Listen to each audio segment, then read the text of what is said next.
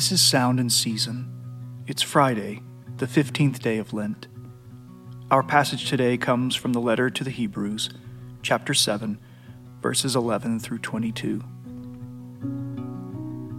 Now if perfection had been attainable through the Levitical priesthood, for under it the people received the law, what further need would there have been for another priest to arise after the order of Melchizedek, rather than one named after the order of Aaron? For when there is a change in the priesthood, there is necessarily a change in the law as well. For the one of whom these things are spoken belonged to another tribe, from which no one has ever served at the altar. For it is evident that our Lord was descended from Judah, and in connection with that tribe Moses said nothing about priests.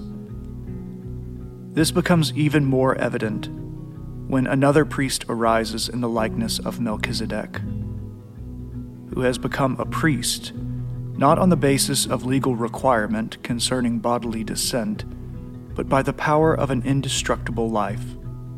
For it is witnessed of him, "You are a priest forever, after the order of Melchizedek."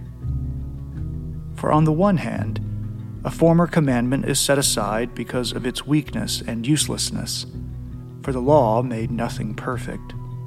But on the other hand, a better hope is introduced, through which we draw near to God. And it was not without an oath, for those who formerly became priests were made such without an oath.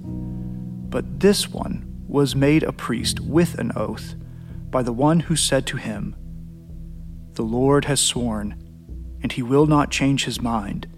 You are a priest forever." This makes Jesus the guarantor of a better covenant. This is the word of the Lord. Thanks be to God.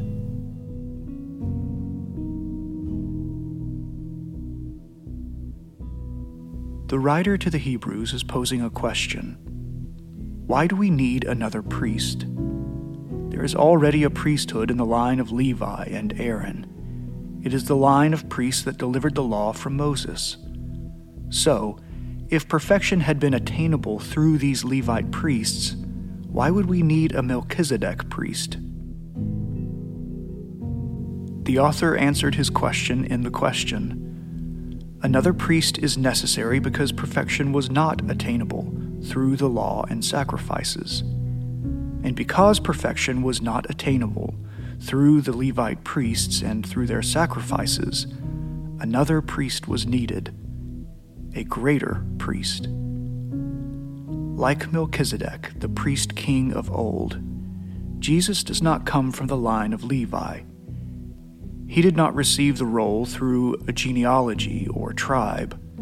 Jesus is called to the role by a declaration and an oath of Yahweh to become an eternal priest for his people.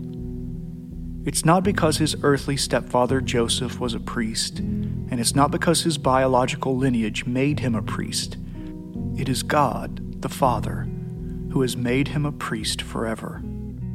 In establishing for us an eternal priest-king in Christ, God has given us a better hope, and this hope is found in Jesus, because it is only through him, our priest-king, that we are able to draw near to God, because Christ alone is both our priest and our sacrifice forever.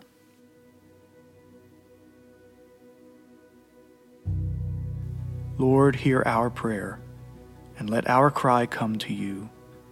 Let us pray. Almighty and everlasting God, who in the blood of Christ established the new covenant of reconciliation, this Lent, grant us the faith to trust in Jesus above all else. Strengthen our hope in our resurrected King, and fill us with your blessed Holy Spirit. O Lamb of God, who takes away the sins of the world, have mercy on us. Glory to the Father, and to the Son, and to the Holy Spirit, as it was in the beginning, is now, and will be forever. Amen.